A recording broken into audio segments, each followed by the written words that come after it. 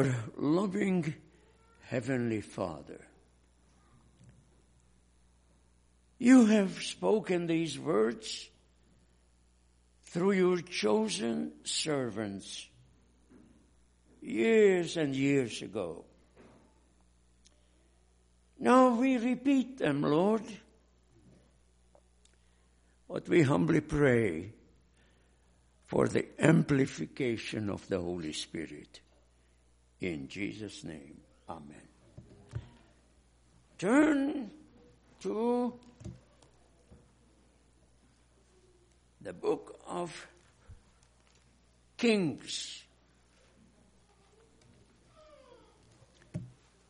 First Kings, chapter 21. First Kings, chapter 21. And in verse 14 we read, First Kings 21, verse 14. Naboth has been stoned and is dead. Now, these are the words that the elders and the noblemen sent to Jezebel. I honestly question the nobility of this body, because what did they do? Previously, Jezebel sent a letter to them, sealed with the king's seal, that have a feast or fast, seat Naboth at an honorable place, and put 2 sons of Belial in front of him, and then let them accuse him of blaspheming the God of Israel and the King of Israel. And the man did exactly. This was a setup by the elders and the city council and leadership. And they sent the word to Jezebel. Naboth has been stoned and is dead. Then Ahab went down and tried to possess the vineyard. Now, I am telling you an old story, but there is a tremendous lesson in this old story. A tremendous relevance. And then came the word of the Lord to Elijah. And that word said, go down to Jezreel and speak to the king. Now, chapter 21, and I read from verse 18. First Kings 21, and I begin to read verse 18 and down. Arise, go down to meet Ahab, the king of Israel, who lives in Samaria. There he is in the vineyard of Naboth, where he has gone down to take possession of it. Now, let's stop for a moment. Now, brethren, if we read the book of Moses,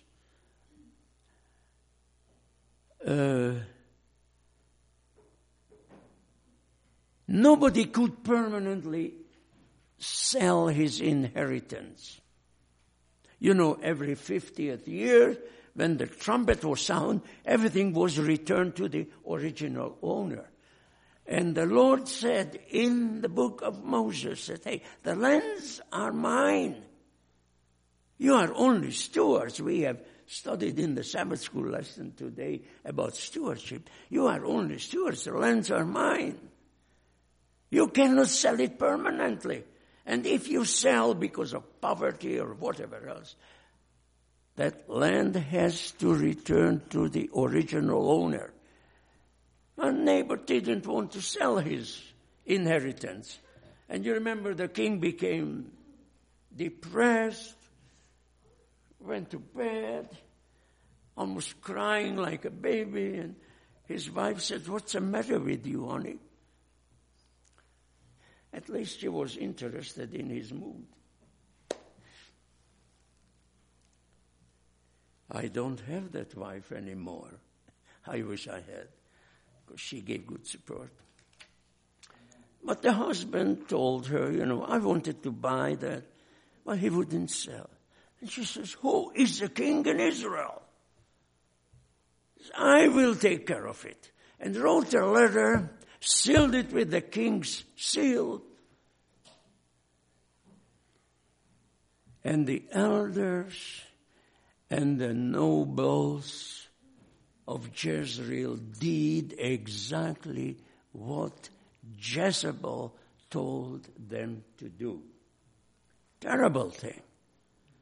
Where was their integrity? Where was their loyalty to the God of heaven, to the God of Israel, that you shall not bear false witness against your neighbor? One of the 10 Commandments, is that right? Oh, if some of the senators downtown of Washington, D.C. would remember this commandment, "You shall not bear false witness against your neighbor." Do you listen to some of the investigation? This man lied. That man lied. This prominent lies. Lie follows lies in Washington, D.C. I'm sorry to say, it's criminal what's going on. It's nothing new under heaven, They have done this long before, and they just repeat. Maybe they learned it from the Bible. Taking the wrong example. You follow me? The wrong. Don't you dare to do that. So the word of the Lord came to him. Let me read again verse 18. "Arise, go down to meet Ahab, the king of Israel, who lives in Samaria.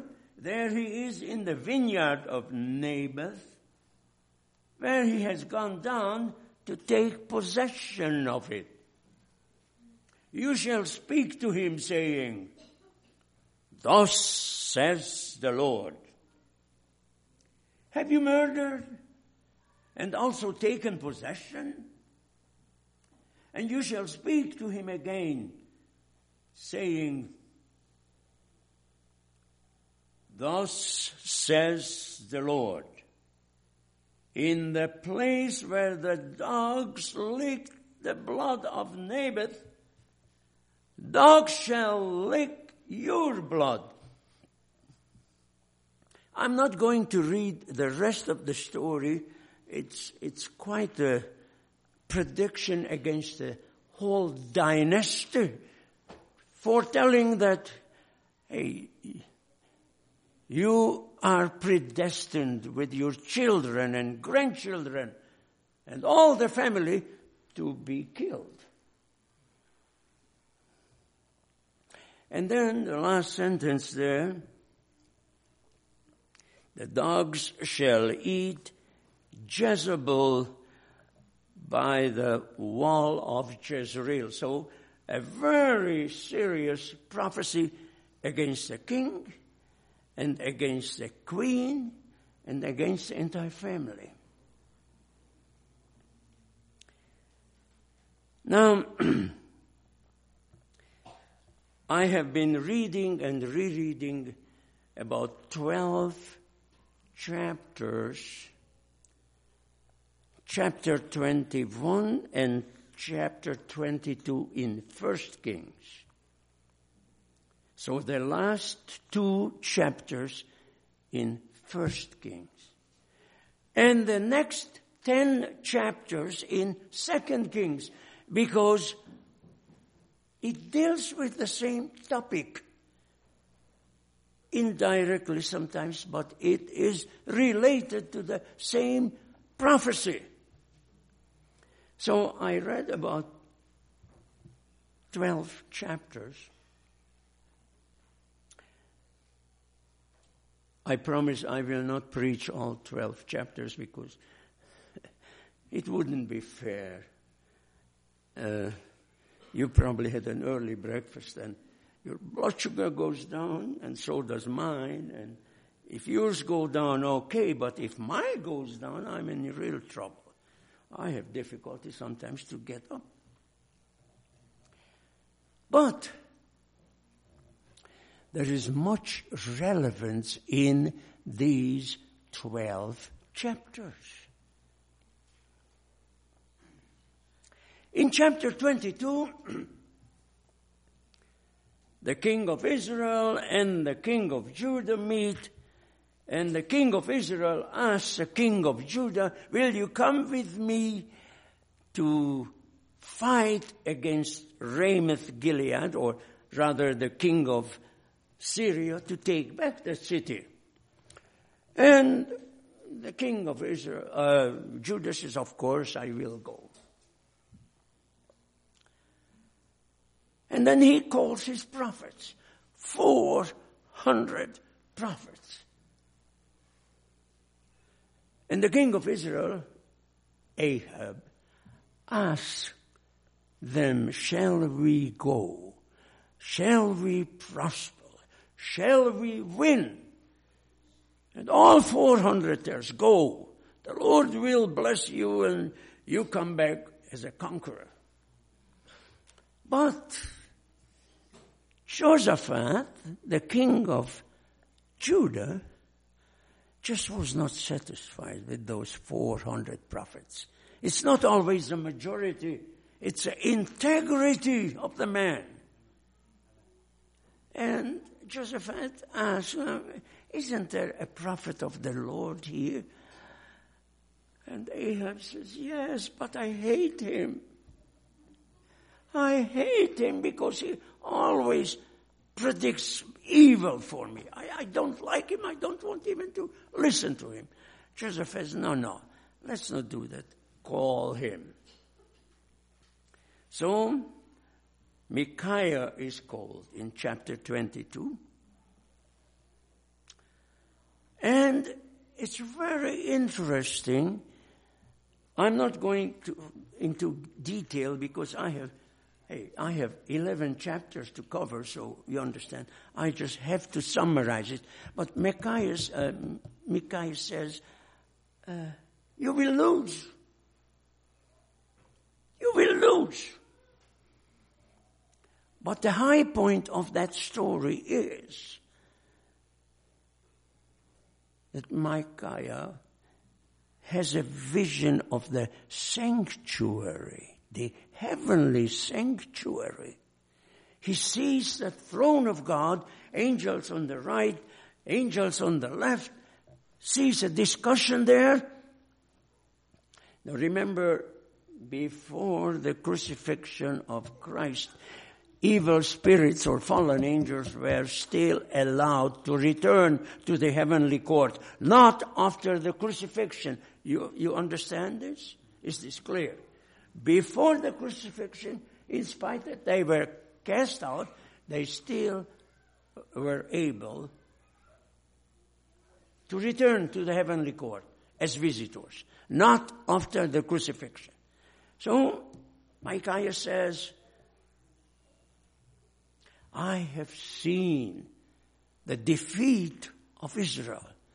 And the Lord asked, now how will you deceive? How will you deceive Ahab?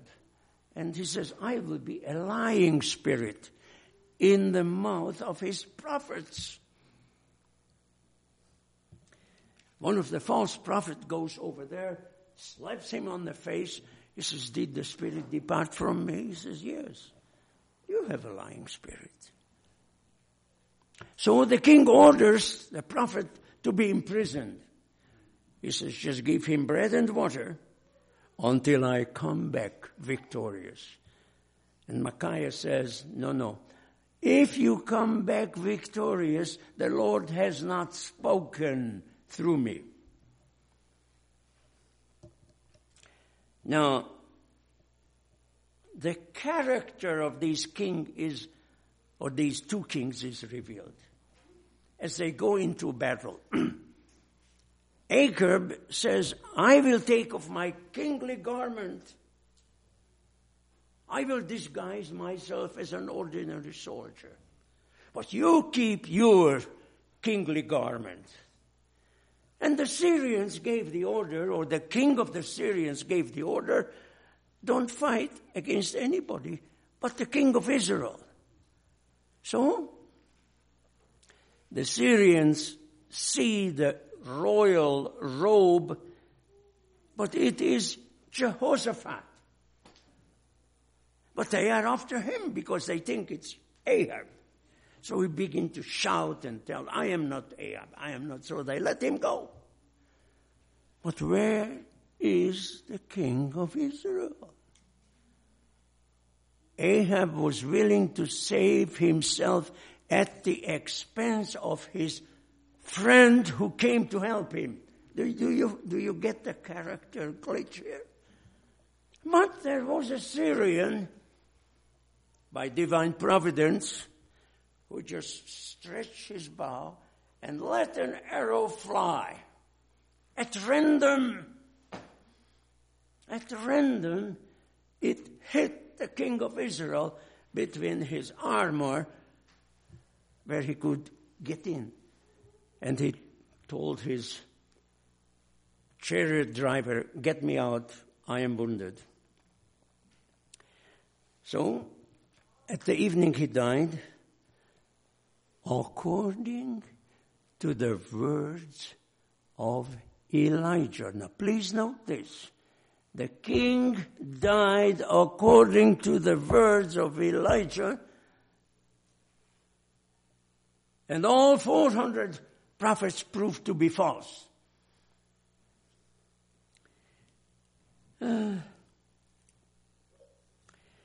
Then his son became king, Ahaziah. And somehow the scripture tells us, 2 Kings, we go now to 2 Kings, chapter 1. Again, I just summarize the story. You know, you have 12 chapters to read to get the real message. I'm just trying to stir up your curiosity. So, Ahaziah rules. Probably he drank more than 7-Up. Probably some alcohol, because the scripture says that he fell off from the balcony or the lattice and got hurt. He was bedridden.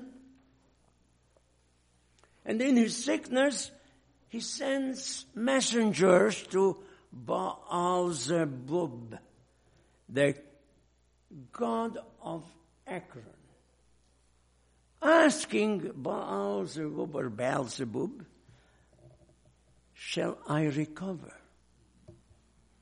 Again, the word of the Lord comes to Elijah. He says, go and meet the messengers and tell them, is it because there is no God in Israel that you are inquiring from Beelzebub? You will not get out of that bed. You will die.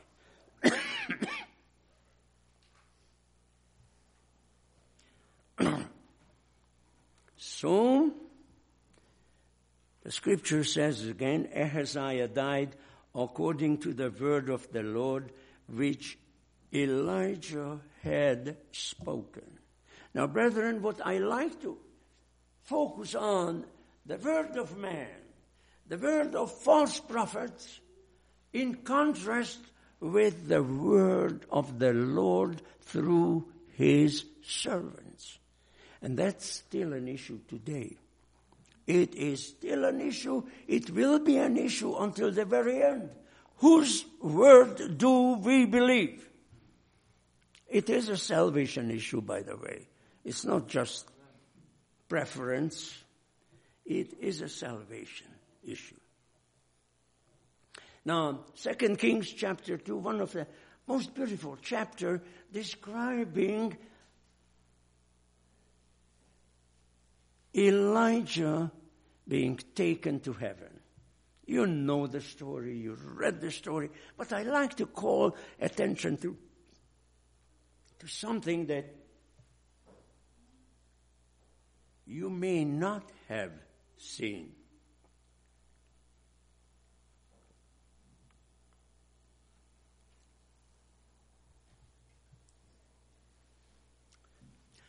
On the day, you remember, and I'm just refreshing your memory, on the day you remember Elijah and Elisha walked together.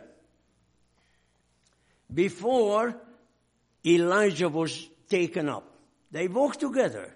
Elijah told Elisha, stay here. And he says, no, as the Lord lives, I will not leave you.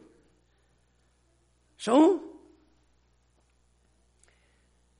2 Kings chapter 2, verse 3. 2 Kings chapter 2, verse 3. The sons of the prophets who were in Bethel came out to Elisha and said to him, do you know that the Lord will take away your master today? And Elisha says, yes, I know. Keep quiet. I know. But please, what is the significance of this episode? The sons of the prophets who were students in a missionary academy or college, whatever we call it, an institute established by Samuel many, many, many years ago. They knew what was going to happen. It was not a secret rapture. Have you heard about the secret rapture? It's a very, very popular, very prominent theological interpretation of eschatology or last day events. But it is false. Okay, they walk together again. 2 Kings 2 verse 5. 2 Kings 2 verse 5. The sons of the prophet, and please note plural, the sons of the prophets who were at Jericho came to Elisha and asked him, do you know that the Lord will take away your master today? And the question is the same. The answer is the same. Of course I know. Of course I know. Now, brethren, those students could have been several hundreds. I don't know how many. A good number. And it had been revealed to them by the spirit of prophecy, had been revealed to them that one of the most glorious events will take place in Israel. Elijah will be taken to heaven. No secret rapture. No secret rapture. But it was the Lord choosing to whom to reveal and when to reveal. But did he reveal it? The students knew in both cities. And they asked Elisha. And Elisha says, I know. So it was revealed. Now, if you read one of my favorite books, I gave a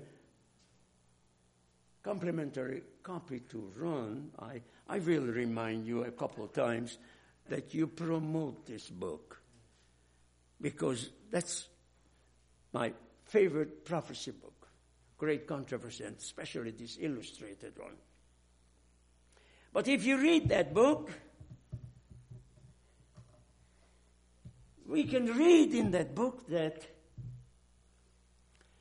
during the time of trouble, during the 7 last plagues, God's voice will reveal the exact day of the coming of the Lord. And not everybody. The unbelieving world will not know it. And the Lord doesn't want to let them know. They didn't care about Jesus before. Why would he tell them they don't care for him anyhow? But the sealed one, the genuines, will know the exact day of the second coming. No secret rapture. Now, there is another incident here that I think you need to pay attention to. When Elisha, now I am tempted to tell you the confirmation of his office, how the mantle of Elijah falls down as he comes back with the same mantle, hits the Jordan again. The Jordan divides. And the sons of the prophets are witnesses that the spirit of Elijah rests on Elisha. It's very important. It's very important. But sons of Belial, rascal children who've never been disciplined, I don't know whom to blame it on, fathers or mothers or grandparents. We grandparents sometimes spoil our grandchildren. I didn't say that, all right? But these kids came to Elijah and mockingly said, "Go up, bald head, go up, bald head." Ridiculed him. Shortly after, a double measure of the Holy Spirit descended on Elisha, whose service was needed more than ever. But where did this happen, brethren? Bethel. Now, what is significant about Bethel? Historically, I am not going to list all the events that attaches itself to the history of Bethel, but only two things. One of the golden calf was built there. You remember? And one of the schools that Samuel established was there. So, a holy influence from the schools of the prophets. And an unholy influence from those who worship the golden calf. The conflict between true worship and false worship, between the true spirit and the deceptive spirit. Elisha cursed them. 2 female bears came out and killed 42 of the children. 42. You read in the spirit of prophecy, from that day on. Listen to this carefully. From that day on, no one dared to ridicule Elisha. It was necessary, brethren. It was necessary. Now, I will just run over some of the miracles of Elijah, but there is so much comfort, so much inspiration. I could reread, and I do reread those stories, and every time I reread, I enjoy it. Sometimes even brings a little tear. You know, when you get old, you get more emotional, they say. And so I am in that category now. The story, the increase of the widow's oil. I think we have to read the first verses. This is so beautiful, so touching, so relevant. 2 Kings chapter 4, 2 Kings, chapter 4, and I begin with verse 1. 2 Kings 4, verse 1 and on. A certain woman of the wives of the sons of the prophets.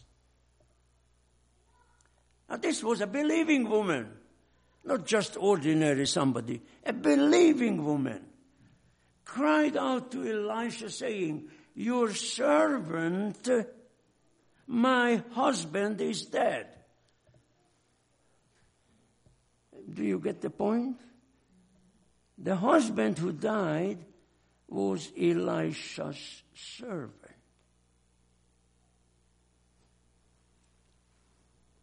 And you know that your servant feared the Lord. It was not only that the wife claimed some credit for her husband to be a good believer, but she says, "Elisha, you yourself knew my husband. What I am telling you, he was a genuine believer. But the creditor is coming to take my 2 sons to be his slaves." Do good believers run into difficulties? Difficulties that they don't know how to solve? How to remedy the problems? We are in it right now.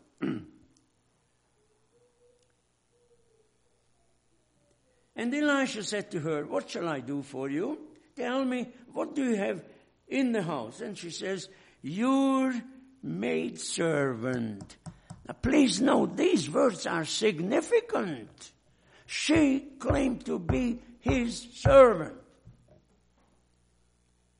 Your maidservant has nothing in the house but a jar of oil. You know the story.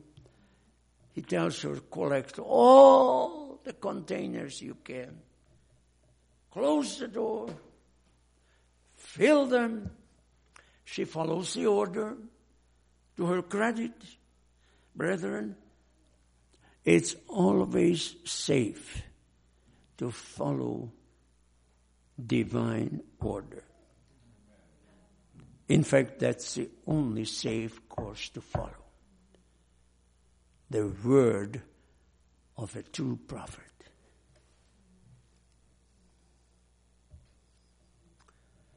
He says, sell the oil, pay the creditors, and then what's left over, live from it. Brethren, do we Christians honor our own debts? Elijah told her, pay the creditors. I could tell you stories, but I choose not to. And church believers ignored debts one to another. You know, "Oh, I don't care. You have enough money. You don't need my money back." Lord, have mercy on us.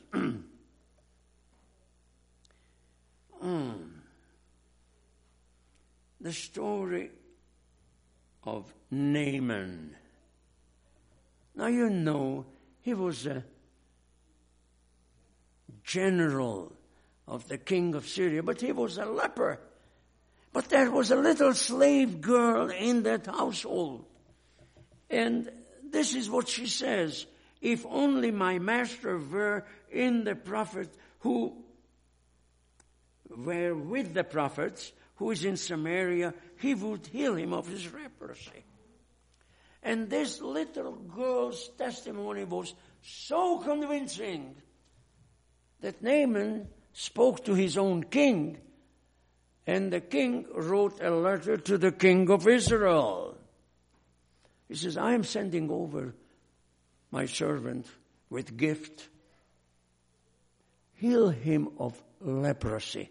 When the king of Israel read that letter, he tore his clothes. "Oh," he says, He's looking for cause to have a fight. And Elisha says, why don't you send him to me? That he may know that there is a prophet in Israel, confirming the face of that little girl. Brethren, you will be surprised how the Lord confirms your testimony somewhere else. You may not even know, but if you speak the truth from your heart, the Lord will look to it that your testimony will be confirmed. Just like this little girl's testimony. The tragic end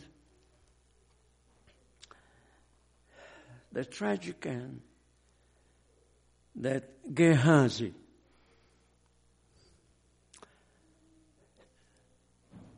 wanted to some gift for himself, because you remember Elisha refused to accept any payment. Was Elijah representing the gospel, the saving of our loving Heavenly Father as a free gift? That's the reason he did not accept anything. But Gehazi says, oh, this is a mistake. He ran after Naaman, lied,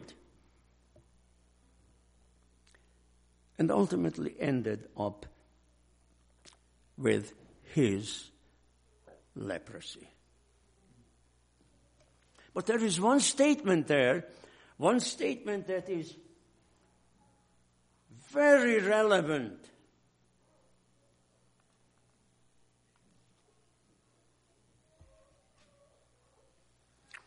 And the question that Elisha asks, is this a time to gather vineyard and orchards and houses and gather wealth? The obvious answer was no. And that question comes to us. Again, is this a time to put the material things before the spiritual things? Much to learn. The miracle of the floating eggs, I love that story. I can't help when I read it, I just get inspired. I sometimes cry a little.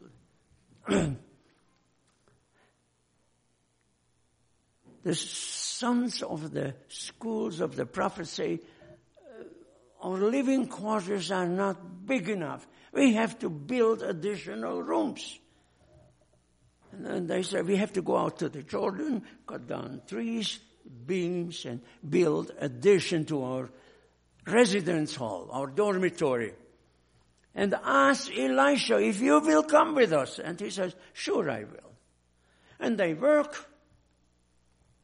And there is a junior or maybe a sophomore student begins to cry, alas, alas. The head axe fell into the water. And, sir, it was a borrowed axe. Now what does Elijah do?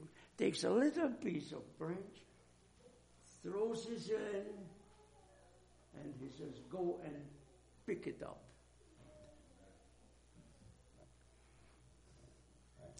You know, it's one thing if you lose your own equipment, but when you lose somebody else's that you borrowed, it can be very bad. Now, I have to come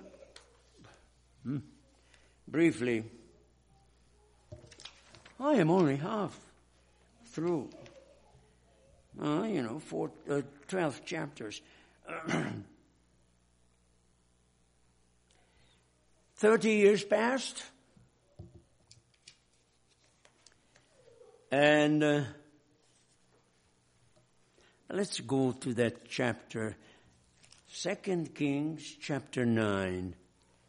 I read the first 3 verses. 2 Kings chapter 9, verses 1, 2, 3. 2 Kings, chapter 9, 1, 2, and 3. Now this is about 30 years after Elijah spoke the original prophecy, and 11 chapters later.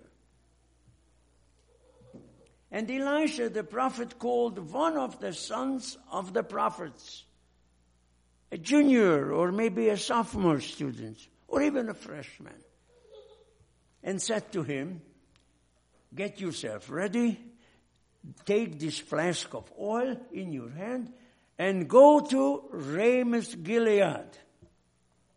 Now, when you arrive at the place, look there for Jehu, the son of Nimshi, and go in and make him rise up among his associates and take him to the inner room. Then take the flask of oil, pour it out on his head, and say, 'Thus says the Lord, I have anointed you king over Israel.' Then open the door and flee, and do not delay." The young boy did exactly as he was told. Jehu was anointed, and Jehu fulfilled the prophetic word that was originally given at the vineyard in Jezreel, at Naboth's vineyard, 30 years later.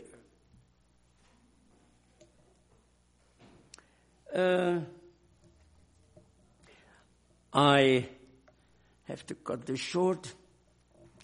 Jehu was a military man. He was a genius, a very smart general, but he did his job as a military man, not as a prophet. There was much cruelty there, much ugliness. If you remember cutting off the heads of the children and making 2 piles at the gate of the city, and other executions. So, just Jezebel and her family got back what they have done before. It was just payback time. So Jehu comes to Jezreel, and Jezebel looks out through the window.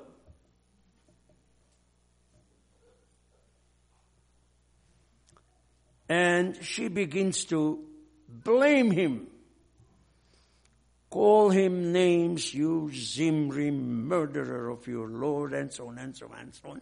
Obviously, she learned that her son was murdered already by Jehu.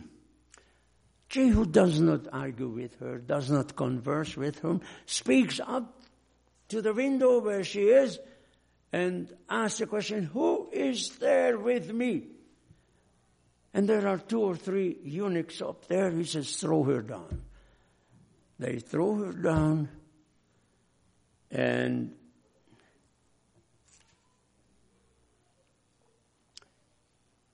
he drives his horse, tramples her underfoot to make sure that she dies. Just in case she fell, the fall wasn't efficient enough to kill her, drives her horse over her, tramples her to death. You go home and you read it for yourself. I don't want to read it. Then, this is the characteristic of Jehu. He goes in to eat and to drink. Now, can you put the two together? Can you put the two together? But then suddenly comes to his senses. Oh, she was a daughter of a king. Let's bury her. And when he sends his servants, they tell him there is nothing left The skull may be an arm. The dogs ate up Jezebel. And Jehu quotes again the words of Elijah. Now, I am at the end. Just listen, because the clincher comes now. This was all preparatory for what I need to say, what we need to learn from this dramatic experience. 2 Kings chapter 10, verse 30. Underline this, color it, so that when you open your Bible, you will jump into your eyes. 2 Kings chapter 10, verse 30. Underline it.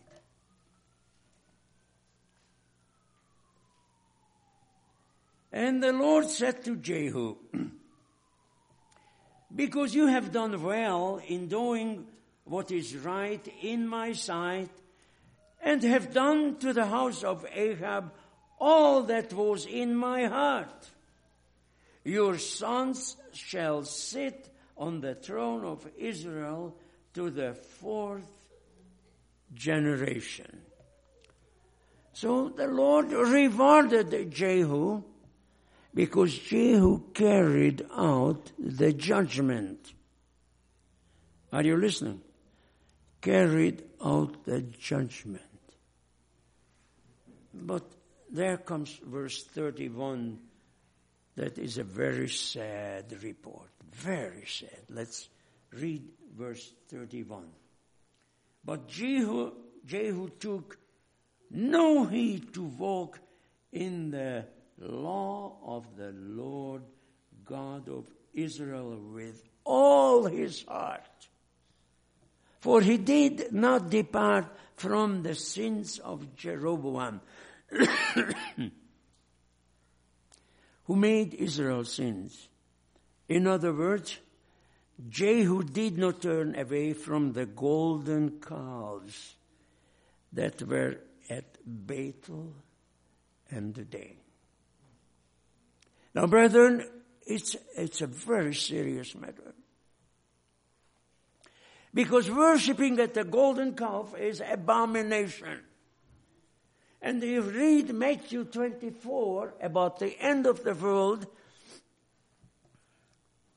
and especially the United States in the context of that prophecy, that the abomination that brings desolation, you follow me?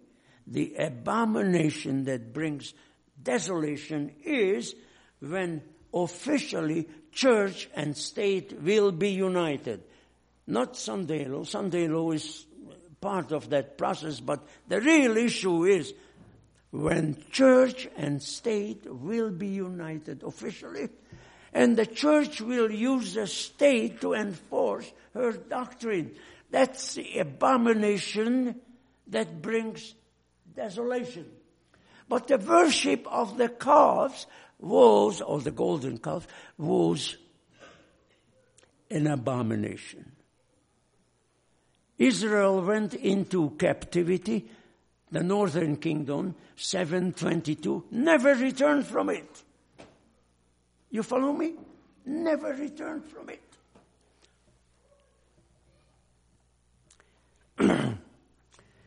When the Holy Spirit will be withdrawn finally from the impenitent, they will be under the control of Satan. What happened in Jerusalem in 70 A.D. Read the first chapter. Read the first chapter of Great Controversy. You have to reread it.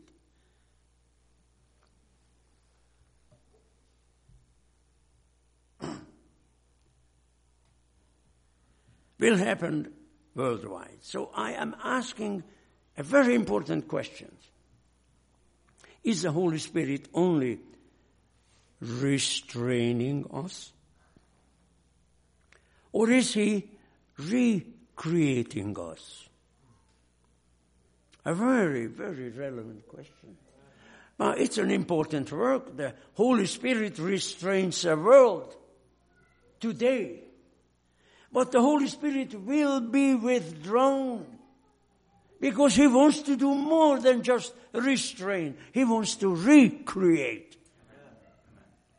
And those who are not willing to be recreated, He's not bothering any longer to restraining. If that's the way you want to go, go that way.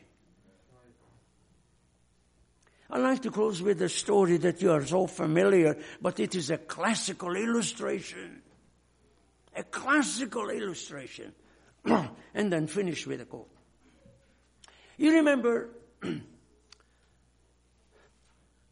after the first victories of David as one of the leading military men in Saul's army, when he came back, the ladies sang a compliment to him. You remember the compliment? Saul killed his thousands. But David killed his 10,000s. A big mistake. A big mistake.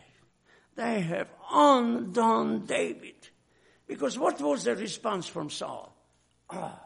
They attribute to me only 1,000, but to him 10,000. What else can he expect but the throne? Now, David gave classical proof that he does not want to kill Saul. 2 occasions, you remember? When he took the water container and when he went to the cave. But when an evil spirit overtakes somebody, rational thinking is no longer available. That was the problem with Saul. The evidence was there that David does not want to kill him, but an evil spirit controlled him. So he determined, the story is so beautiful. That's written in 1 Samuel 19:24. 1 Samuel 19 to 24. I'm not reading it.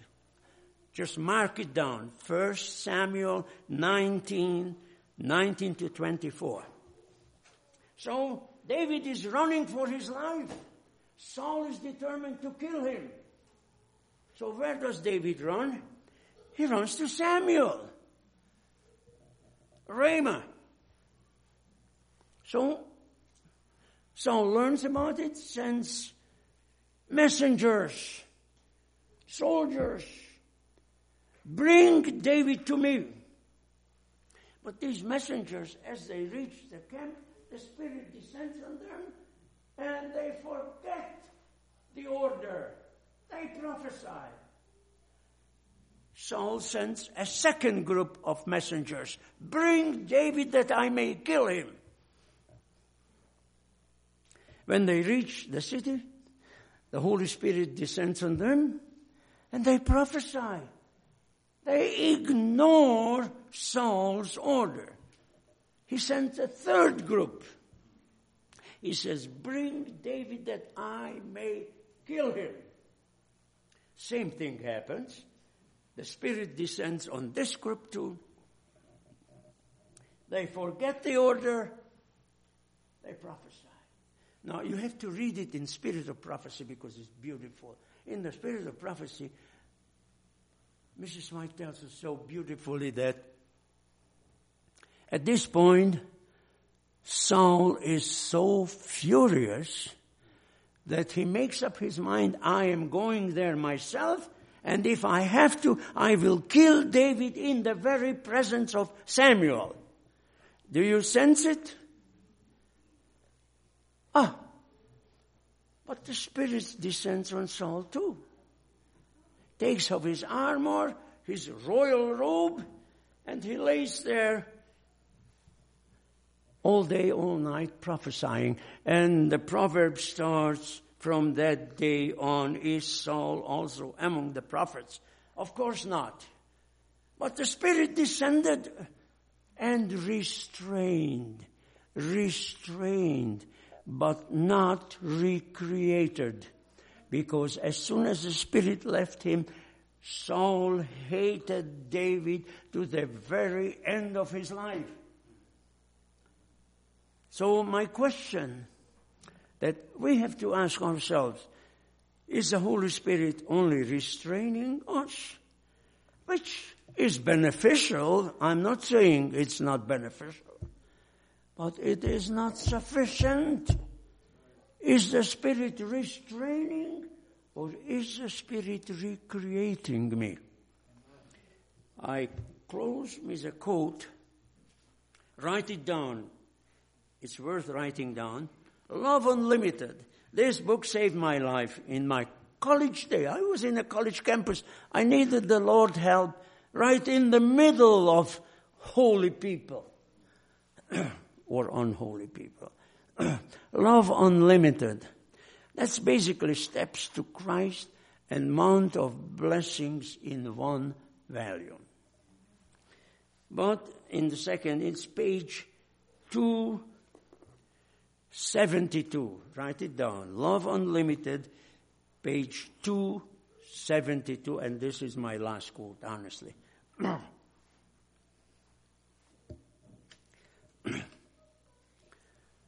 Listen to it carefully. This is a clincher. Were it possible to force upon you with 100-fold greater intensity the influence of the Spirit of God. Did you get it? Were it possible to force upon you with 100-fold greater intensity the influence of the Spirit of God, it would not make you a Christian, a fit subject of heaven.